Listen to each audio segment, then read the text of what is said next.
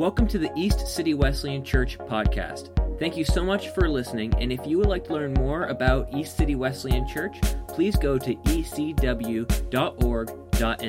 for more information. Now, here's your podcast. Well, good morning, church. Another long weekend for us all. An exciting time to be together. We've been in a three-part series called The Great Questions of Life, deep-rooted theological questions that you often hear in conversations when it comes to religion, faith, God, Jesus Christ, and you. How do we not only think about and process this information, but how do we articulate the deep-founded truths found in results of pondering these questions, exploring these questions? And over this three-part series, we looked at identity. And I think back through the generations or the decades of my lifespan, how often my identity has shifted from baby to child to teenager, Lord help us all, young adults or collegiates, a husband, a father, a pastor. Identity that shifts and changes, but one that ultimately stays the same when I became a follower of Jesus at the age of 15 and had that of Christian. A Christian identity deeply rooted in the gospel message and set free from the bondage of my sin for what Jesus did on the cross. A beautiful thing, a beautiful place to find and hold your identity. Last week we looked at authority. That there's all things that drive our attention, our focus, our convictions, our emotions, things that sway us one way or the other, but ultimately it comes down to the question of, what does God's Word say about it? What does the Holy Spirit prompt you to understand about God's perspective, not that of your own? And this week we're going to peel back the layers and we're going to ask the question about our destination. Or where am I going?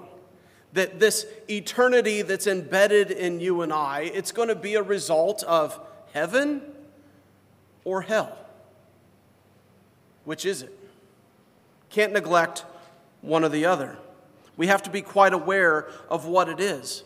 And as I think about our culture and society, I think about how much or how interesting it is that embedded deep within us is this overwhelming fascination of immortality. You can pick up a book, you can turn on the TV, you can watch a movie, whatever it is that might highlight and make us think longer than this life provides. You look to Hollywood, you find things like vampires, or the search for the Holy Grail, comic book heroes, time travel. If you die, if you lose your life in the valor of battle, we'll just piece you back together with robotical parts and you'll live forever. Voila, magic happens. And life continues to be as it exists. Back in the day, I was a soccer player. That might come to a shock to a lot of you. But in high school, my head soccer coach, his name was Zar Konima. And he was from Kenya, Africa, an all-American soccer player at Indiana Wesleyan University, and became my high school soccer coach. And Coach Konima had a lot of sayings he was famous for them, kind of like these African proverbs. And often he'd make us run and then run some more and run again. And after we're done running, we're going to run some more. And would you believe it that some of us teenagers had the capacity to complain to our coach? Coach, it's hot out here. We've been practicing for 3 hours. We've already ran 5 miles. And he'd look at us, and in one of those African proverbs, he's like, boys, everyone wants to get to heaven, but nobody wants to die.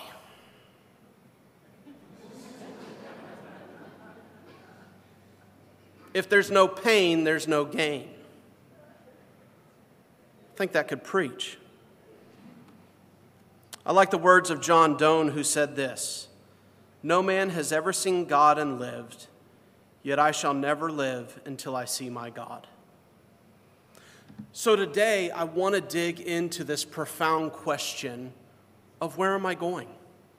Where am I going after this life? So if you don't know where you're going, any road's going to take you there.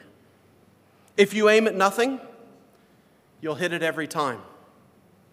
According to the Word of God, to understand Christianity in its fullness, the most important question you need to answer first is that of your destination. Your destiny. You start with the end in mind. I'm a child of the King. I'm going to be going home, and this place is not it. So let's unpack that, if you will. Jesus said, seek first the kingdom of God. Paul said in Colossians 3, set your mind on things above, not the things that you see day to day. So what does this look like? I don't think Hollywood or our wildest imaginations can get this right. We often depict heaven as fluffy clouds, little cupids with teeny tiny wings, whispers and calm, golden walkways like the yellow brick road in Wizard of Oz. I don't think we do it justice. Or maybe heaven is going to be like a big old long worship service on a Sunday morning. And all God's people said, amen. Truth be told, sometimes we have trouble making it through an hour, let alone eternity in that setting. I think it's a terrible way to depict perfection in the presence of our King. Heaven is mentioned over 500 times in Scripture because, frankly, I believe it's a big deal to God. A bigger picture than the life that is before us. But we also must recognize that the Bible continually reminds us, continually warns us of a place called hell. There's over 162 references in the New Testament alone which warn of hell. And catch this, over 70 of these references were uttered by the Lord Jesus Christ himself, of saying there's a real place. If you're not set free from the bondage of your sin, it's eternal death. Don't go there. It scares me to read in an article from 2009 Barna study, which does church statistics, that 4 out of 10 Christians, that's 40%, strongly agreed that Satan is not a living being, but just merely a symbol of evil in the world around us. It's a bit shocking. I wonder what statistic we have represented in our congregation. That is Satan just this figurative evil of moral ethics? Or is it a fallen angel that turned his back against his heavenly Father, that wanted to wreak havoc across the world, that hates you and I because we're made in the image of God, more like the Creator than he himself, and he wants to be all-powerful? Hell's a real place, and Satan wreaks havoc in the world around us. So a simple question, but a deep question: where are you going? Heaven or hell? Because I believe and contend that both are a very real place, and one that we ought to be aware of. So I could preach a sermon on hell, I could preach a sermon on heaven, but I want to be a little more positive today, if you will. So I want to shed a light on heaven. This deep-rooted question on what is the aim of God's people? To spend eternity with him, to worship him with every breath, every ounce of our being, to glorify him in all we say and do. Let us focus on that. But it becomes the hard reality of how do we receive something that we cannot earn? How do we embrace perfection as imperfect people? People with sin in our lives. And the scriptures tell us that that separates us from the God that created us, gave us breath in our lungs, and loves us. So if you're taking notes, you might want to write this down. Heaven is only experienced because of forgiveness. It's the only way. Not earning it, not buying it, not being rewarded it, merely by forgiveness. It's a love story. God's love story of grace and mercy. John 3:36, whoever believes in the Son has eternal life. Whoever does not obey the Son shall not see life, but the wrath of God remains on him. So Jesus is the answer, and his message was about forgiveness and grace. So the main point to ponder when we ask the question, where are you going? Do you believe Jesus is really who he said he is? Do you believe the gospel truth that Jesus was born of the Virgin Mary, lived a perfect life, and died on the cross for my sin, for your sin, for the sins of the world? And do you believe that his death is the means that you can truly be forgiven?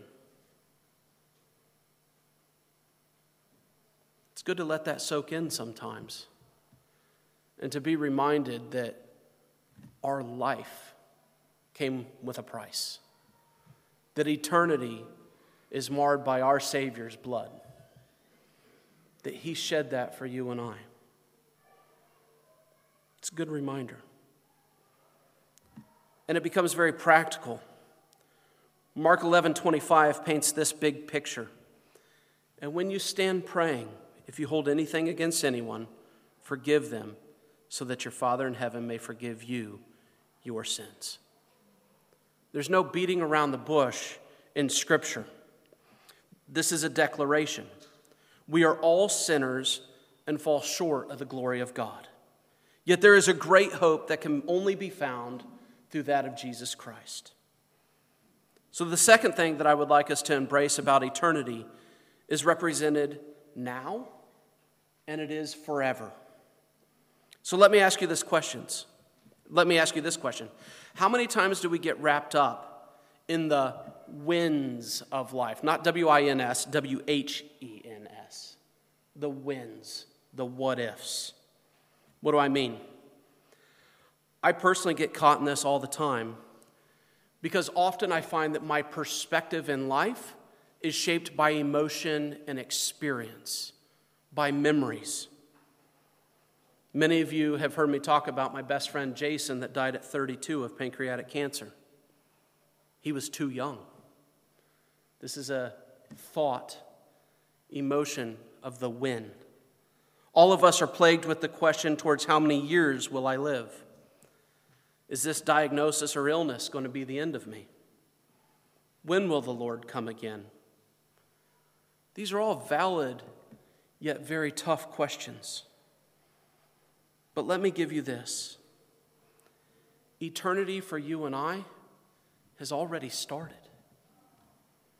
When God knit you together in your mother's womb, when he breathed life into your very being, he embedded in us a part of him that will last forever.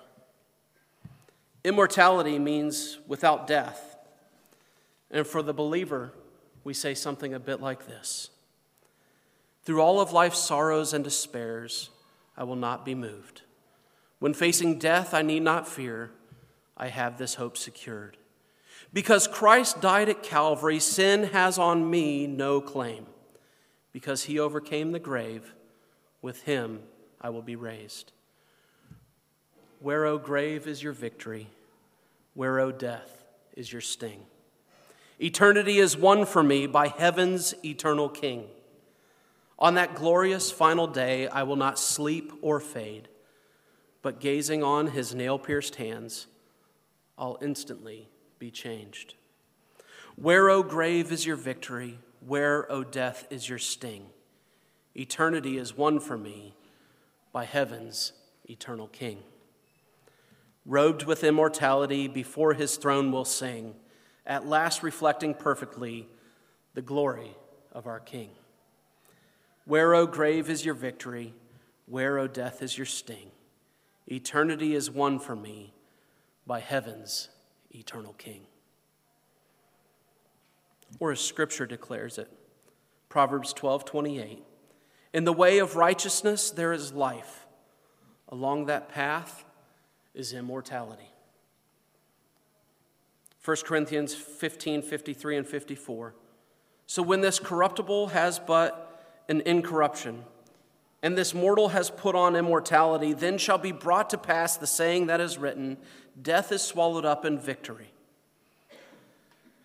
And then our conversation carries us to our scripture reading this morning, found in Luke chapter 24. Jesus stood amongst them and said, "Peace be with you." The context? They just watched him die. They just saw him crucified. He's been in the grave for 3 days, and he shows up right then and there. He just simply shows up, present amongst them. They were startled and they were frightened, rightfully so. I think I'd be a little freaked out, thinking they saw a ghost, and Jesus says to them, "Why are you troubled? Why are you troubled? Why do doubts rise in your mind?" And then he invited them, "Look at my hands, look at my feet. It is I myself. Touch me and see. A ghost doesn't have flesh and bones as you see I have. Where, O grave, is your victory? Where, O death, is your sting? For there is victory in my King." The story goes on. And if you read later into verse 41, he says, "Do you have something to eat?" And they give him some fish, and Jesus eats. What's so important in this time is not just the presence of Jesus. I mean, that was huge, right? Huge to see our resurrected Lord and Savior right then and there. But already he's still in the mode of teaching eternal truth. And Jesus is trying to help them understand a little glimpse of what heaven will be like. And it's an incredible moment in Scripture. God is helping us understand that our resurrected body after we die is a very real one. And if it's true for Jesus, it'll be true for you and I. And this often gets missed in Scripture. Heaven isn't going to be some Casper moment where we're floating around singing Kumbaya. It's going to be a real place with real people, an amazing God that dearly loves you and I. Perfection. So in heaven, the Bible says we will have a body. Not this 40-year-old one with aches and pains and a few too many kilos, but rather it's going to be a glorified one. Sounds kind of nice. Somehow, in some incredible God way, our physical self comes into contact with the spiritual him, the spiritual God, and something incredible happens. And when I think about heaven, when I talk about heaven, when I preach about heaven, I haven't been there. But the Bible is pretty clear of this. Heaven will be more material than you and I think. More tangible, more feeling, more emotion, more expression, more love, more perfection. And be a whole lot more spiritual than you and I can even comprehend. And I say heaven is for real. That's my sincere conviction that eternity, eternal life, given through the cross of Jesus Christ, makes it all possible. 1 Corinthians 15, verse 53 says this, "For our dying bodies must be transformed into bodies that will never die." Sounds pretty good to me. Our mortal bodies must be transformed into that of immortal. So I want to ask you this morning, where are you going? 2 Timothy 1:10, "But it has now been revealed through the appearing of our Savior, Christ Jesus, who has destroyed death and has brought life and immortality to light through the gospel." Folks, the Bible says in Romans 8, we look forward to the day when we will join God's children in glorious freedom, freedom from death and decay. Many of you have followed and read a lot of C.S. Lewis's work. And he once said this. He said, "Since Christians have largely ceased to think about the other world, they have become so ineffective in this one." That's confronting. It's convicting. But it's also inspiring to say, let us not fall into that trap. Let us be Christ followers who make a difference, and may the Lord lead us every step of the way. Folks, heaven is for real, and I sure hope I get to spend eternity there with each and every one of you. Let's pray. Heavenly Father, I want to thank you so much for being a God that receives and responds to our tough questions. God, that I think over these 3 weeks we've merely just scratched the surface. That each and every one of us have plenty of questions we'd like to ask you face to face right now and today. Things we don't understand, things that have wounded us and hurt us deeply.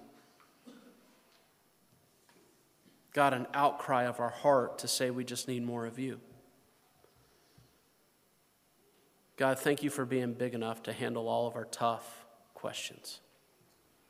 And might we fully come to you and surrender and listen and obey to every response in which you offer. But God, I pray this morning as we ponder this question, where am I going? Where is my destination? God, help us fix our eyes on eternity with you. Help us not neglect the cross of your Son, Jesus. And might we receive that and your forgiveness and grow in our love and praise of you with every breath that we have. Holy Spirit, help us to glorify you in all things that we say and all things that we do. We pray in Jesus' name. Amen.